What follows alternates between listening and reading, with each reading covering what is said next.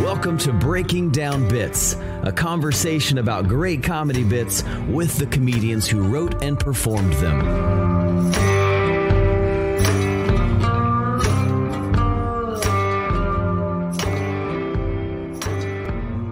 Hey, welcome back to Breaking Down Bits Season 4. We're doing it. It's the premiere of Season 4. Man, I can't. We haven't got canceled yet. We're still doing it. Still having great conversations with comedians, just breaking down bits, as it were. Still doing the virtual open mic. You can hop in there, breakingdownbits.com, or you can email us at breakingdownbits@gmail.com to hop in there. A little feedback mic, work some new jokes. Get feedback from people all over the country and all over the world. It's been great for us. And if you want to give it a shot, shoot us an email every Tuesday, 9 p.m. Eastern. 9 p.m. Eastern. It's been a really productive for me. And I know a lot of comics who have come on board have given us great feedback about how it's helped them with their joke writing process. You can also get us on social media at Breaking Down Bits, and you can even message us there. We'll get you into the mic. So follow us. Like us, subscribe at Breaking Down Bits on all the social media platforms. And as Drew mentioned, breakingdownbits.com is where you find all of our episodes. You can go back and listen. We do a season 3 recap, so go check that out if you want the cliff notes of everything we did in season 3. But let's quickly call back to our last guest, Matthew Broussard. You got a call back, Drew? Yeah, it's tough. That was such a great episode. I recommend it to you. He's such the way he breaks down writing is so clinical. He's very well spoken, and he brings out in such a way. It's hard to pick just one clip, but I would say one of the fun moments was when he was talking about like how you structure your set, especially when it comes to like open mics and stuff. You know, you got the shit sandwich, the shit Big Mac, open face shit sandwich. Just a great idea to remember. Like when you're doing open mics, you want to like, sometimes we're tempted to just do all new material, but you want to win over the crowd. Where do you put the new stuff in? It's a small little tip. There's so much more in there, but that was one you can't forget. Once you hear someone say shit Big Mac, you're not going to forget that ever. Yeah, and that was a great part. And another part he talked about mosaic when you're building out a longer set, which I thought was just so smart. And his analogies are just on point. And just him overall, like, let's see, he's educated, he's driven and good looking. He was going to succeed since he chose stand up, right? And so, yeah, I mean, I'm stalking him, so that's cool. My callback was the one you used, but I'll go a different direction. Sorry. It's all good. His writing. So a lot of comics will do this. They'll say, look, I'm not disciplined about writing. But then he talked about using social media, and he talked about using Twitter and Facebook to get the word economy, because at Facebook, it's clear you're limited to a certain number of characters. And in Facebook, it goes small. Like you get the big text, and he's like, I want to fit it in that big text. Yeah. Isn't that kind of neat to use that to tighten up your jokes? Yeah, I think that's a great technique. Also gets it out there so you can see if it's getting any connection or just getting some feedback immediately on social media, whether you want to take it to stage or not. But yeah, I think there's something really good. Sometimes you keep a joke in your notebook or on your phone and you never quite craft it out. Doing it on social media forces you to go ahead and order it out, craft it out, make it a coherent phrase. And that's a good exercise, Absolutely. So go check out that episode, Matthew Broussard, and all of our episodes on breakingdownbits.com, all the podcast platforms where you find your podcast. You want to get to our guest? Yep. Let's do it. Let's roll that beautiful bean footage. Aristotle Georgeson is a comedian, writer, improviser, musician, and performance artist based out of Los Angeles, California. His alter ego, Blake Weber, has amassed over 4 million followers and hundreds of millions of views across the internet and on TV. He's appeared on Netflix's Cooking on High, Viceland's Flophouse, Vice Magazine, and has the most disliked video in BuzzFeed history. He's the co-host of the podcast Killing It and Country Club Adjacent.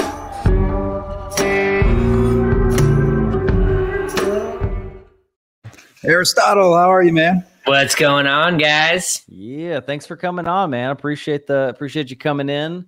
You have such a unique take, a little different from a lot of the stand-ups that we've had on the show before. So we're excited to get into some different stuff and kind of maybe get into some topics that a lot of stand-ups are not so great at.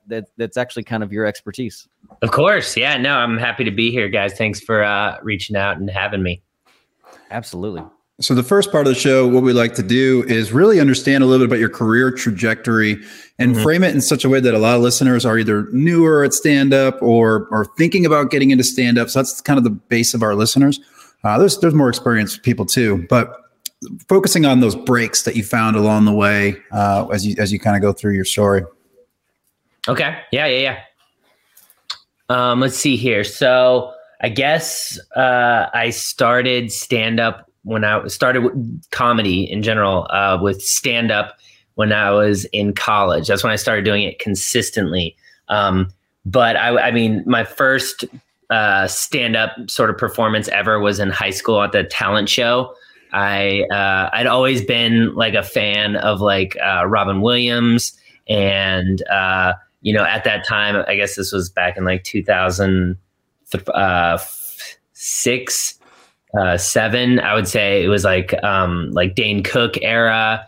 And of course, like Pablo Francisco, like I liked the guy, like Jim Brewer, all like the guys that were big and like very theatrical. And so I did my high school talent show and it was like amazing. Like bear in mind, like my material was basically just, I basically just did Pablo Francisco's movie voice thing, but like with my own fucking words. Like it was terrible looking back at it, but it like destroyed and it like was like, oh, I guess I could do this. And so in college, I just like would tell people like, yeah, I'm a comedian because I was the worst. And I guess it was my junior year or was it it might've been actually fall senior year. I got a job at the there was a Comedy Zone in Tallahassee, and so I was a server there, and I would just like watch the comedians all week while they were in town, and it just kind of gave me courage to finally be like, yo, I could try this or whatever. And so I did. I went to their open mic night, and it was like awful. I had one of those moments where I froze on stage. Like I forgot what I was talking about and I just like froze and I was just like, what the fuck? And I like immediately was like, all right, have a good night. Bye. And I just like got off stage and freaked out. And I was like, all right, I guess I'm not going to do comedy ever again. But at this point I had told so many people that I was like a comedian that this was some sorority girl. She asked me if I wanted to like do their fundraiser as like a stand. I was like, of course. Yeah, no, definitely. Yeah, no, this is, I got this. And so I went back and started going to open mics at like alternative venues and stuff. And I basically just haven't stopped doing stand up since, it's definitely evolved along the way, but that was like my sort of inception to it was this path where I was like, yeah, I could be a comedian. It's like, no, I can't be a comedian. It's like, no, I have to be a comedian because of the pride. And then I fell in love with it, once I started doing like actual shows and meeting other comedians and whatnot. So that's sort of like the inception. I spent like a year down in South Florida. I would like host at like all the improvs. They had the Miami Improv, Palm Beach Improv, and then Fort Lauderdale. I would tour a little bit through like there's a little circuit of clubs called Bonkers, and so I would do that. And I realized that I just wasn't really resonating that well with crowds in Florida, and so I of course like blamed everybody but myself. I was like, yeah, it's the old people, and like to an extent, it definitely was. On the other side of the coin, it's definitely I was like an immature comedian. I didn't know I just did what I thought people would think was funny. And I don't think it was like really true to like who I was to an extent. But then I moved to Los Angeles and I got like a crash course in like sort of like what the industry was really like, because when you're in, especially back in like 2012 or 13, it's not, I feel like the stand-up comedy, if you weren't in one of the big 3 cities, was very like, it was kind of just like you're in a bubble, it wasn't the same. And so when I came to LA, I was like, oh wow, this is sort of what the industry looks like. This is what the fucking pros look like. Cause I finally, could go to the Laugh Factory. I could finally go to the Comedy Store and really just like see what that was all about. And so I started tooling and rebuilding as soon as I moved here. And, I did that for about the first like 3 or 4 years that I lived here. And at that time was the emergence of Vine and Instagram. And I hated Vine. Like, I thought Vine was like really dumb. And I was like, man, fuck this, dude. Fuck these fucking kids that think they're funny. They're just, and I got so mad because you just see these like recycled jokes from like the 80s, and people legitimately were seeing it for the first time. They're like, oh, this guy's the funniest person. It's like, motherfucker, people have been doing this joke in comedy clubs since 1976. Like, what are you doing? And so I hated Vine. But Instagram video came out, and I was like, oh, well, this is a platform that I could fucks with. And so I started making my own Instagram videos. And then at the time, I was working for a weed vaporizer pen company. And I would go to these fucking trade shows and see like all these people vaping. And I just thought like it was just like such a funny character. And there, no one was really sort of making fun of it. And so I had a few jokes in my stand-up act about vaping that would crush, because I would go into this character's voice.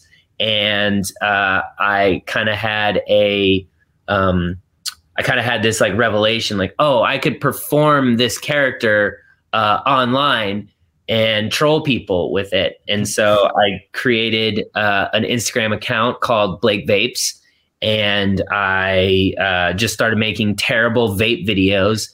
And I sort of had the idea to make this guy like delusional as fuck and just thinking he's always crushing it. And so I started the account, and it started to pick up a little steam from meme pages and pages that thought that it was real. And it just kind of perpetuated this like this character, and it kind of was giving me feedback that I needed in order to like keep doing videos and keep making it. So that's exactly what I did. I made like a documentary about the character. And it was really well received. I made another documentary about the character after doing like a Kickstarter campaign. And by the second documentary, I had like, 160,000 followers or whatever. And I was like, this is an interesting path. So I started focusing my time and energy on this character and seeing where it could go. And it's just, it just hasn't really stopped. Yeah, we actually talked to, I forgot who, maybe it was at the end of last season with Matthew Broussard. He's a guy who's done LA and New York, and he made the observation that in LA, things that kind of pop off are more character driven. Yeah, absolutely. And so that makes sense that maybe that was the perfect place and the perfect thing to do in LA, whereas in New York, it might have been received slightly differently, perhaps. Absolutely. And part of the reason why I came to LA is because I did have a little bit of improv background when I moved here. And then when I got here, I immediately did UCB classes. I went through the level 6 and everything. And then I joined a Herald team for a small period of time. It was funny because I had to audition like 3 times to finally like get it. And then when I was on the Herald team, I was like, oh, this fucking sucks. It was so funny. But I did shows with them, every weekend for like, I don't know, 5 months, 6 months, something like that. And that really just gave me so much chops in the acting space and whatnot, because these are the best improvisers in the world, and you're just like among them, and you're like, oh, I better fucking be good. And then, kind of just figured it out a little bit. I heard something particularly inspiring for stand-up. So we find, as Drew said up the top, a lot of stand-ups don't know where to go with social media. Yeah. And at best, what I'm seeing is, let me just post my stand-up clip. But that's not really I don't think it's moving the needle. And so what you did was you took a character that you did on stage, and we all have them, or a lot of us do have them that we do on stage, and brought it to life. And so comics listening, reimagine any characters or voices or act outs that you're doing on stage, and think about if you can make that more dynamic, and think about how that can go online.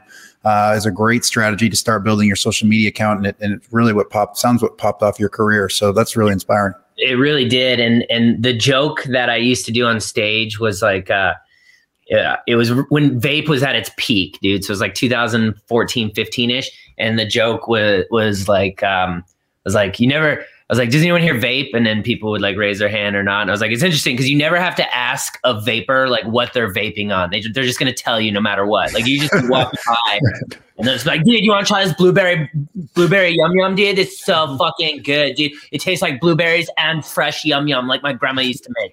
And then I would just keep riffing in the voice to see how long I could get laughs for. And it just got to a point where like I could just keep going in the voice and just keep getting laughs. And I was like, all right, this is something. This is something. And I just like, I got to a point where I was like so depressed in LA because the open mics here are just so bad. And I was getting really depressed going to them. And I was like, I don't want to do this anymore. And so I was like just looking for any sort of outlet. And so I just started making these videos and with that character, knowing that like, all right, it crushes on stage. How can it not crush, online on a different platform?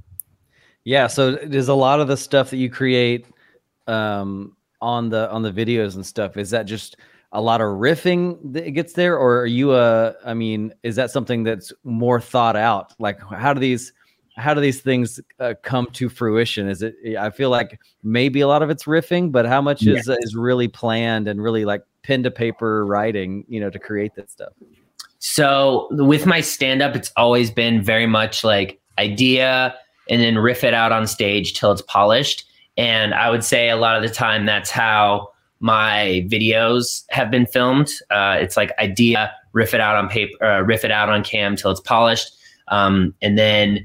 Over the last like 2 or 3 years since I started doing more sketch type stuff, it's been literally down the middle on like, all right, today we're just going to have a random idea and we're just going to fucking shoot and see what happens. And then versus, all right, here's basically the structure of our sketch. Here's the lines that we definitely want to get. And let's also just play around within that. So it's kind of 50-50. It used to be like 80-20 in terms of just riffing versus writing. And, my philosophy on comedy has always been the funniest thing on stage, funniest thing on camera, the funniest thing that can happen is something that's built within that moment. So, you look at like a lot of classic comedy lines. The one that really comes to mind is from Anchorman when they're sitting there. And Steve Carell's like, I love lamp. Like that whole entire sequence was improvised. And it was just him just looking at things in the room and saying that he loves them. And then Will Ferrell calling it out. And that was not at all planned, which I find interesting.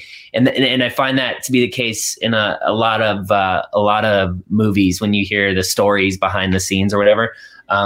So I believe that too when it comes to comedy. I can, from me personally, I've had shows where I'll start off riffing and I'll be murdering, and then I go into material and everyone's like, all right, that's fine, and I go back to like riffing and it just starts crushing again. And so I think that the funniest thing that can happen is something that happens in the moment. It's the most memorable. It makes the show about the audience, and it's just that's sort of where my head went. And so that's why I'm such like a strong proponent of like improv and riffing, both on stage and on camera. Yeah, I mean, that's such a great point. Like I'm in a place recently where I've noticed that I like improvising and crowd work and that riffing on stage is not a thing that I'm like ultimately comfortable with yet. Still working on that, still trying to find that comfortable place. And as I'm watching, like, especially in the open mic scene's not terrible here in Houston. We actually get audience members. It's not like in LA or New York where you're just performing for comics. They're actually real people, real humans in there. It's nice.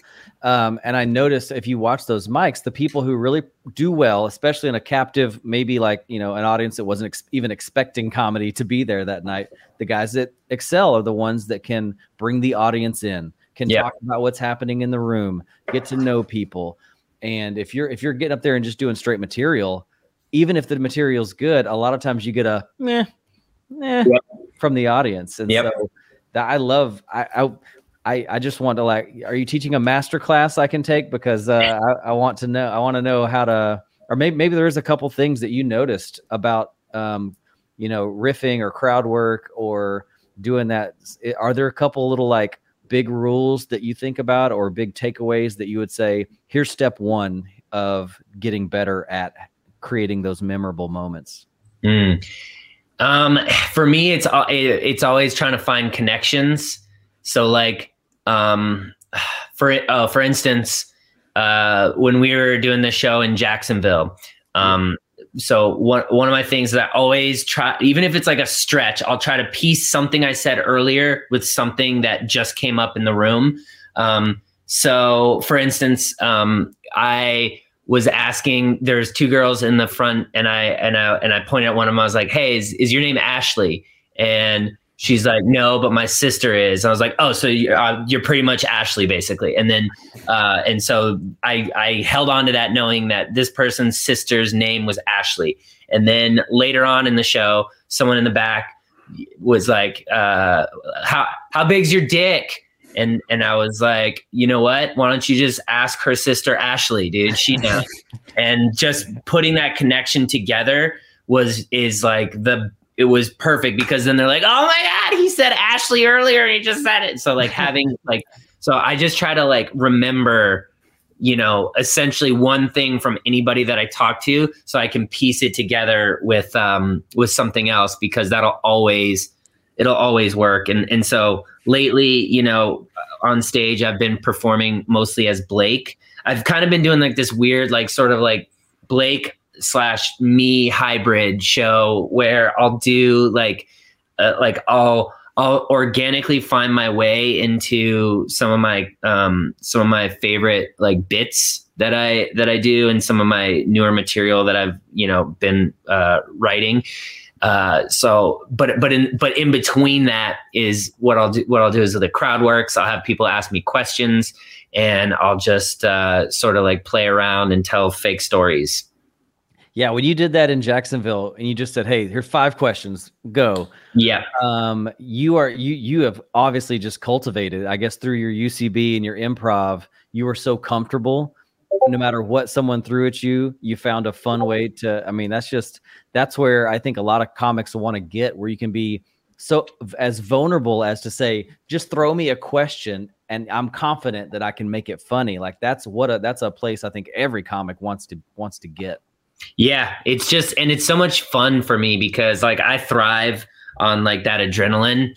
Like I need to like be like in danger. And so when I'm on stage and I feel like I'm in danger, like I'm heightened, I'm at my, like, that's when I'm at my best. If I'm like up there being comfortable, or like I'm just sitting there, just, going through my set or whatever, it gets monotonous and boring. So I just like to be like, at any moment, anything can happen.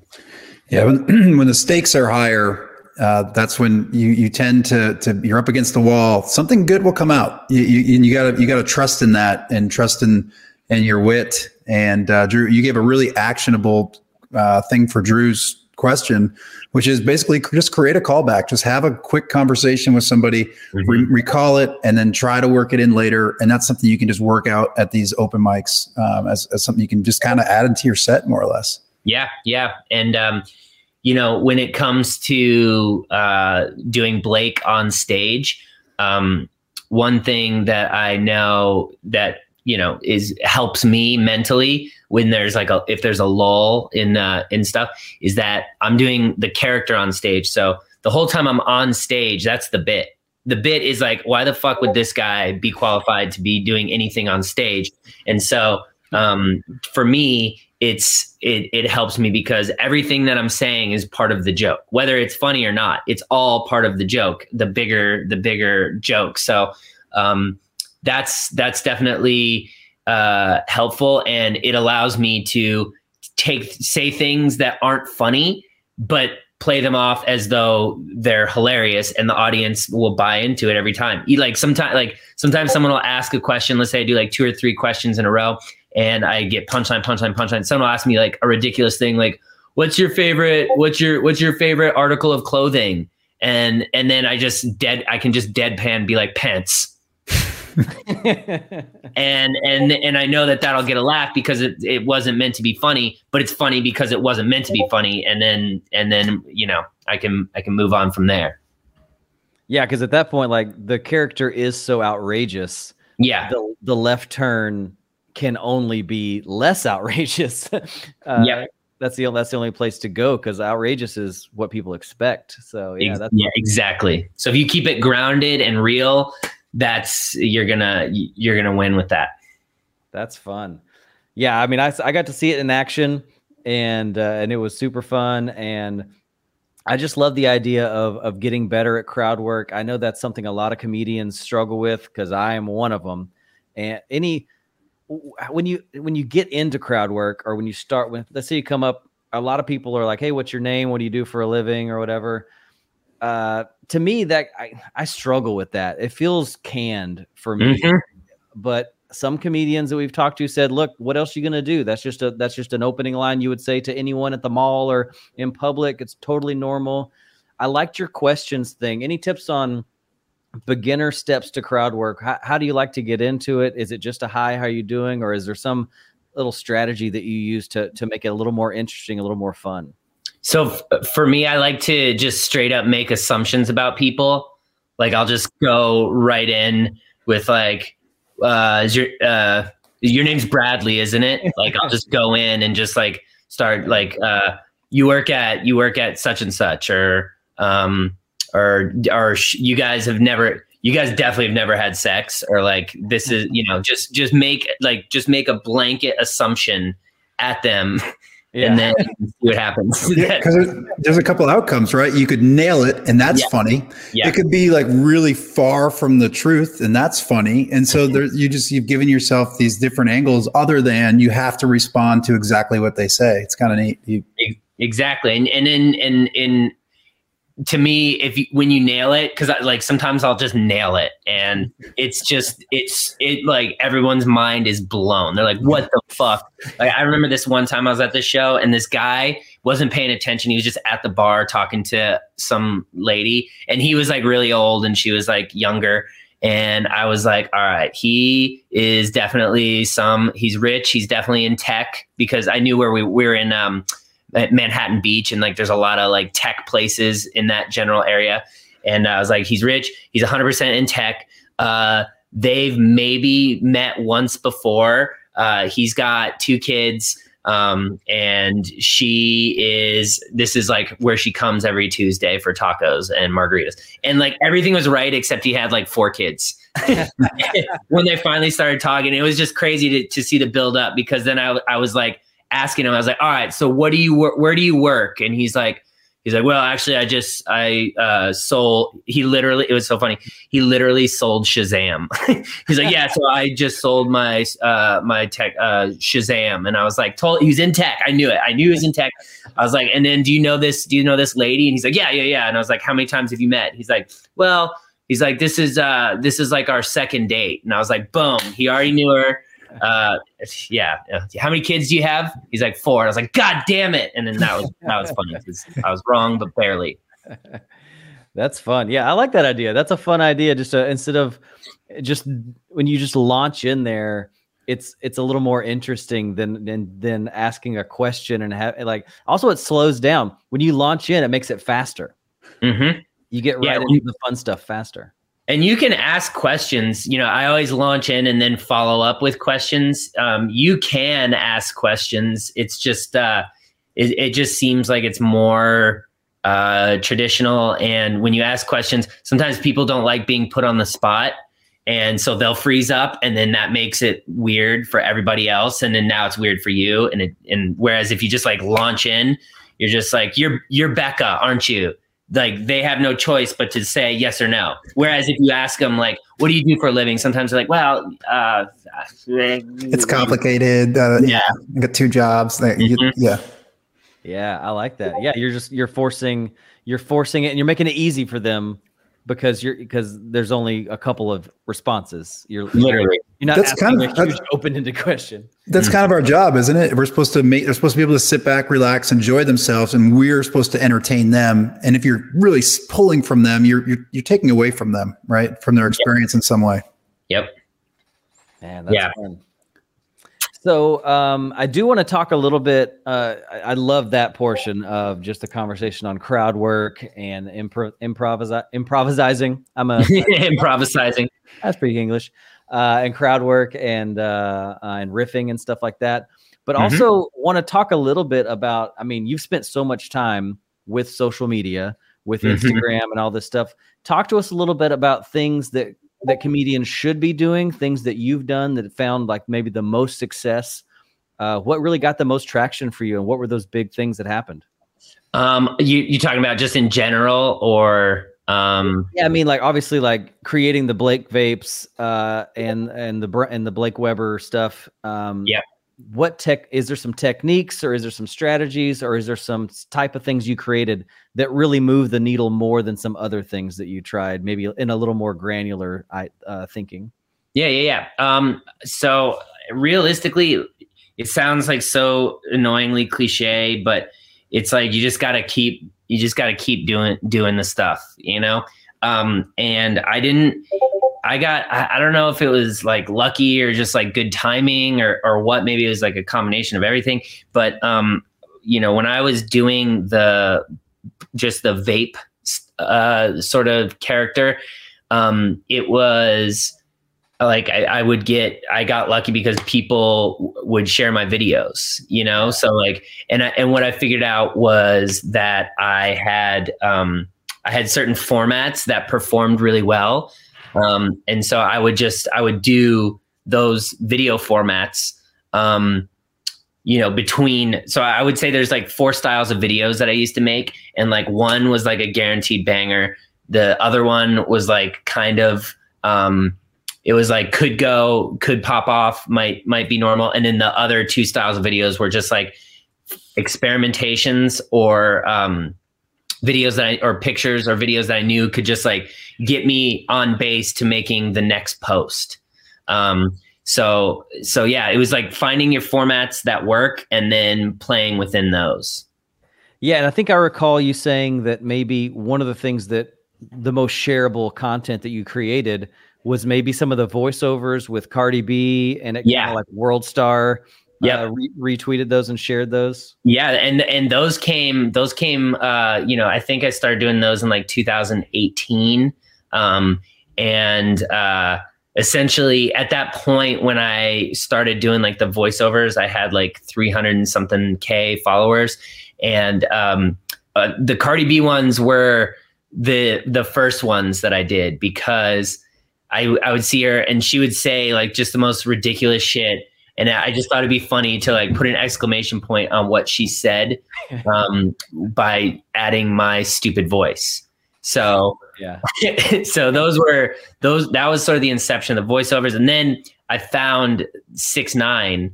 I found his account when he had like 50K followers. And I was like, what the fuck is this guy?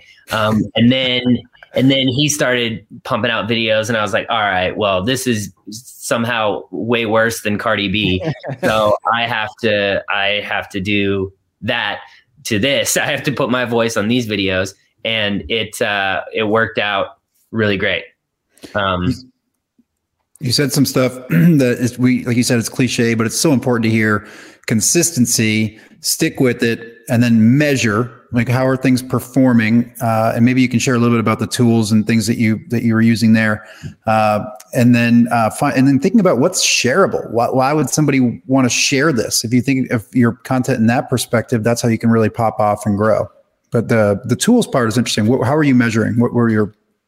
I mean, really, it just came down to, at the time, literally just likes and comments. And I would say comments were more important to me, because that means people were like actually taking the time to like engage with the videos.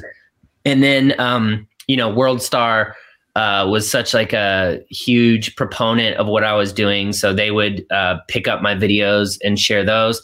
And it really was, to an extent, in order to grow online and do this, your shit has to get shared.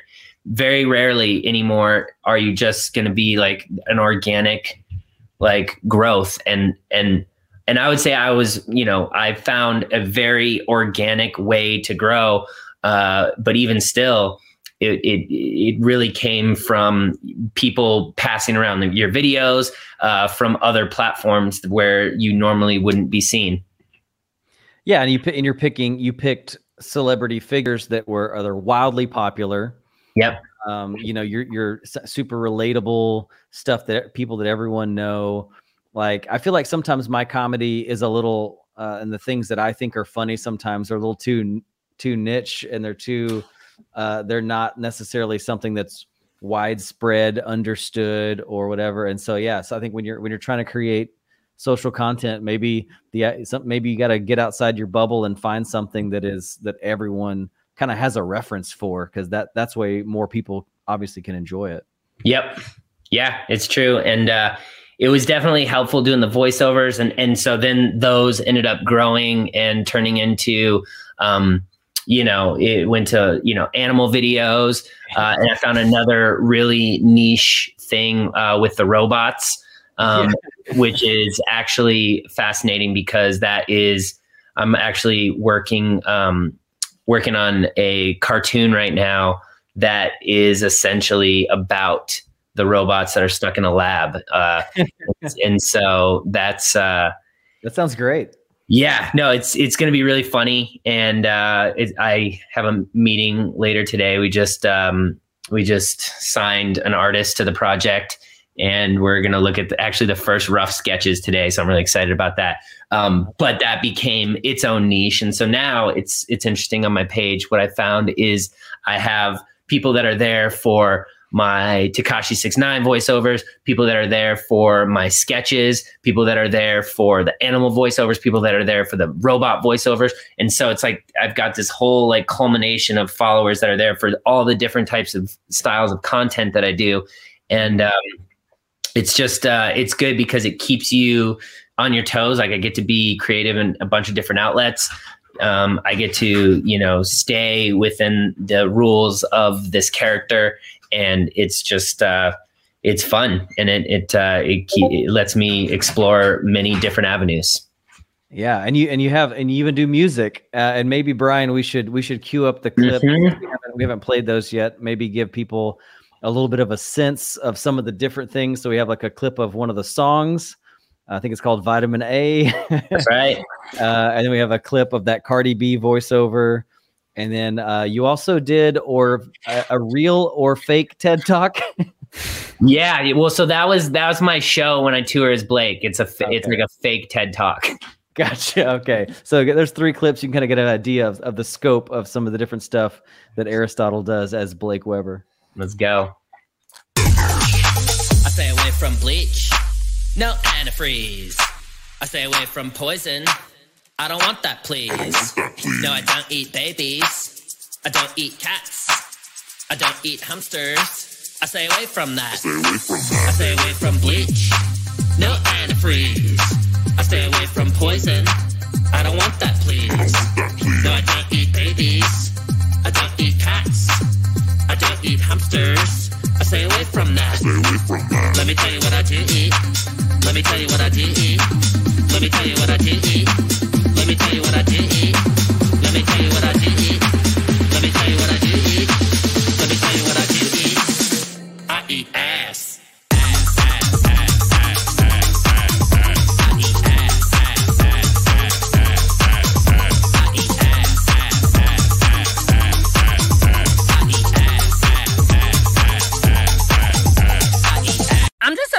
degular smuggler girl from the Bronx. What's poppin'? My name is Cardi B. Yeah, what? I'm from the Bronx. You know who I am. Nah, girl. I'm classy. But I could be classy-er. Titties on fleek all day, day. You know what I'm saying? You know what I'm saying? You know what I'm saying? I ain't your friend. Now let me tell you something. No, that's my friend. Maybe you want to pop off. Oh, it's lovely. What's so funny? Get that white chocolate supreme. Vanilla can. You know you're not paying a rent.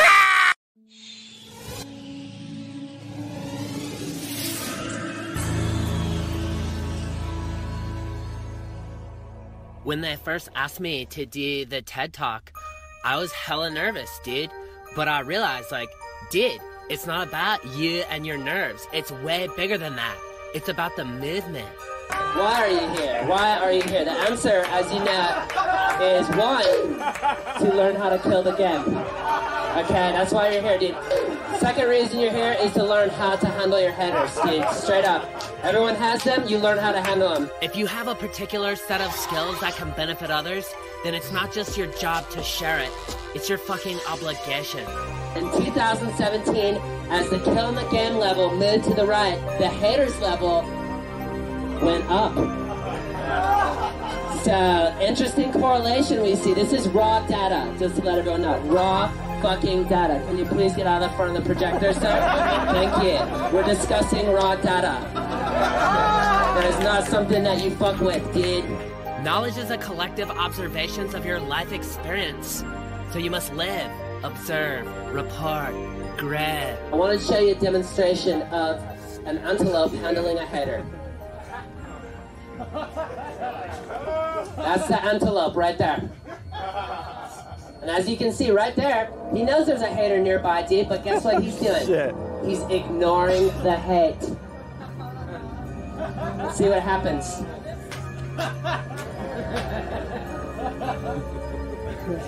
Shit. Oh no. No. Wow, a nice escape, dude. Let's see how he used my 4-step method. Let's see. He ignored the hate. He never let the hater know he was bothering him. He's just doing a backflip, dude. He killed the hater with niceness because he did not kick him in the face. He could have kicked him right in his stupid gator face. And then guess what he's going to do right now, dude? He's going to fucking chill with his girl, and that's how he killed the hater with killing it, right there. Incredible. Incredible example. Thank you. Yes. The movement has begun. It's time to learn. It's time to teach. It's time to be great.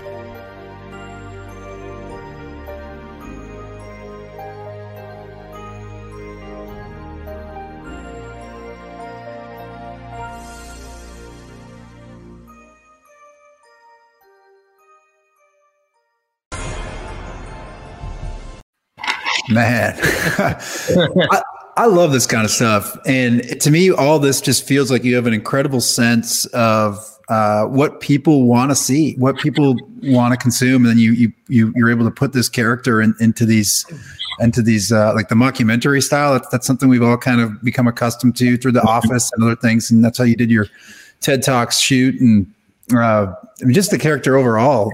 Can I say it's got like a touch of like Pauly Shore in the 90s in there? Absolutely. Yeah. Yeah, I think this is something for me. Like, I think as comics, we're all searching for our angle. We're all searching for some people call it your voice, how you can be unique, how you can stand out. And I think there's just room now in the world to not just be a traditional normal ass stand-up. You can be creative. Maybe you have something that's different. Maybe you have a skill set, like you have the improvisation. I'm going to say that word right one time on this podcast. And you've just leaned into your personal sense of humor, your personal skill set. And you said, look what, I can do my own thing. Like my show is a traveling TED Talk. Suck it. Here goes. I love that. And I think as comics, I know for me, that just gets me excited because I start going, oh, maybe I'm not built for just traditional regular stand-up. Maybe there's something interesting here that I need to uncover. I need to find and then create it and not have to follow some rules that that we think are on stand up. Yeah. And truth, my philosophy always has been, I don't want to be the norm. I want to be like, I want people to like see my show and be like, dude, that was fucking wild. Like that was insane. That was like different than anything I've ever seen before. And so that's always been my motivation behind building this. And when I figured out that I could do it as sort of like a multimedia show where it's like it absolutely engages the audience. It brings them into the show. It makes it no longer, because stand up is when a comedian's on stage, the show's always, it's about them. It's their show. It's them on stage talking about themselves and their experience. With this particular show, it's about the crowd. It's about teaching the crowd. It's teaching the crowd something, and it's bringing them into this world where they're part of it. It's not just me up there talking about, my shit. It's me talking about their shit. And so, to me, that makes it a more memorable experience, and it makes it a lot more fun and engaging. Yeah. You also kind of use your technique of crowd work is you force something on the crowd and you go, why are you here? Well, you're here to learn how to kill, beat the haters and kill it. And you force that on the crowd and then work backwards from there. It's super fun. Exactly. And it's so fun because I'll pull up like the slides or whatever. And then, I'll go in and say like, sir, what do you do for a living? And so I'll ask the questions, but they're already like prepared because they're like looking at this thing and they know that I'm going to apply, some knowledge to whatever it is that they do. And it's always a hoot. Let me ask you this. So in stand up, and especially in Houston, because Houston's very similar to New York, we're Drew talked about earlier, LA, you can do the character stuff. Houston, very, very like stand up is stand up, and you got to do your jokes, set up, punch, tag. Mm-hmm. And if you bring a guitar up on stage, like, oh, this fucking guy, look at what's he trying to do. So maybe you didn't experience this as much being in LA, but did you experience some of that from the comics? If you were taking sort of alt comedy presentation style, did you notice that was that you get resistance from comics in that area? I mean, not to my face, surprisingly, no. I did the show at the Hollywood Improv, and there was like a decent amount of comics there, and I think because it's just so different that they like respected it, because like you can have the guitar comic and he's just up there singing dirty guitar songs, and you've seen it before, you've done it, so it's like, whatever. But this was just like, it's so different that they're like, whoa, okay, that's something I've never seen before. Respect, so I think that's sort of the, that's how I kind of got away with it, is because it was just, it is really bizarre. It's really different. And, it's funny. At the end of the day, it's just funny. And I think that trumps everything. Yeah, and I mean, and it's also got to be kind of rooted in some truth too, because you have the most disliked video on BuzzFeed. Yep. What was that experience like, and what do you do with the feedback when you like it's like fun, but it's also got to hit you somewhere differently a little bit, right? Like, whoa. Well, it was funny because one of my buddies who I was collaborating with at the time a lot, his name is Biniam Bazuna. He's hilarious, stand up, and he randomly got a job at BuzzFeed just out of nowhere. And he was supposed to be making viral videos for them. And he didn't have any ideas because they wanted this was peak BuzzFeed, 2016, just the worst era of internet video from BuzzFeed, 10 things you didn't know you could put on ice cream, that kind of shit. And so he hit me up and was like, dude, I just want to profile you on BuzzFeed as Blake. And I was like, oh my God, this is going to be so funny. And so we purposely made it made me very unlikable in the video. And I played it up to be the absolute worst. And it was so funny because they had the initial title as meet the vape god of Instagram or whatever. and the video got so many dislikes that they changed it. Like, they changed it to, can you believe this guy's the vape god of Instagram? And it got so many dislikes. And it was so funny because then my buddy Biniam just like quit like a week later. he went there, got a job, made a profile of me, got the most dislikes, and just pieced. It was so funny. Do you get a negative feedback maybe in comments and stuff? Or do most people understand what you're doing? At first the whole entire character was born from hate. Any of the followers that I had were just like hate following and like, fuck this guy. What the fuck is wrong with this guy? He's such a piece of shit. Stop being so annoying. What's wrong with your voice? All that shit.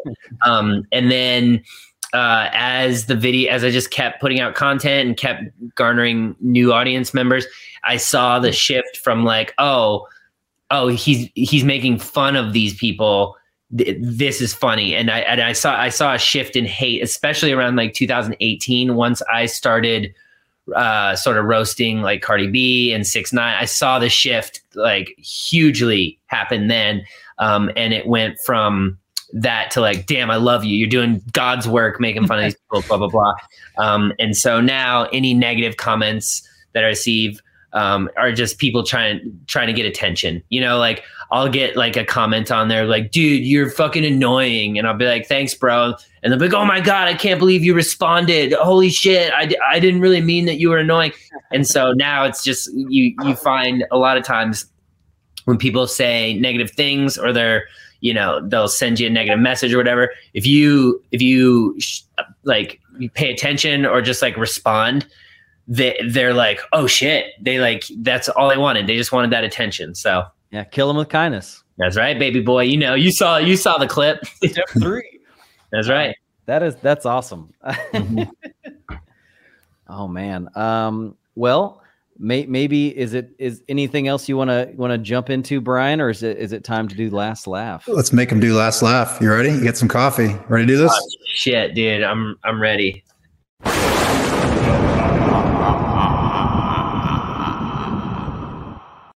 It's so weird. I'm sorry. All right. So here's how it works. This is the last joke that you will be remembered by. It could be your joke, it could be somebody else's joke. What's the joke that Aristotle wants on his tombstone? Oh, this one's so tough, dude. What is it's just gonna be right underneath there. Is your name Kyle? Nice. Just doing crowd work. It'll work. Yeah, it'll work at some point. Yeah. Is your name Kyle? Is your name Ashley? Is your name James? Is your name Jeffrey? Just keep guessing. Just keep guessing people's names. I love that, man. Such a fun talk today. I think some really actionable stuff for comics who want to do a little more crowd work, want to riff, kind of explore their own creativity. Excellent kickoff to season 4. So thanks for spending the time with us today and kind of diving into some of that stuff. Of course. Thanks for having me on, gents. It was great talking to you. Absolutely, man. We'll see you guys next time. All right. Thanks, Blake. Bye.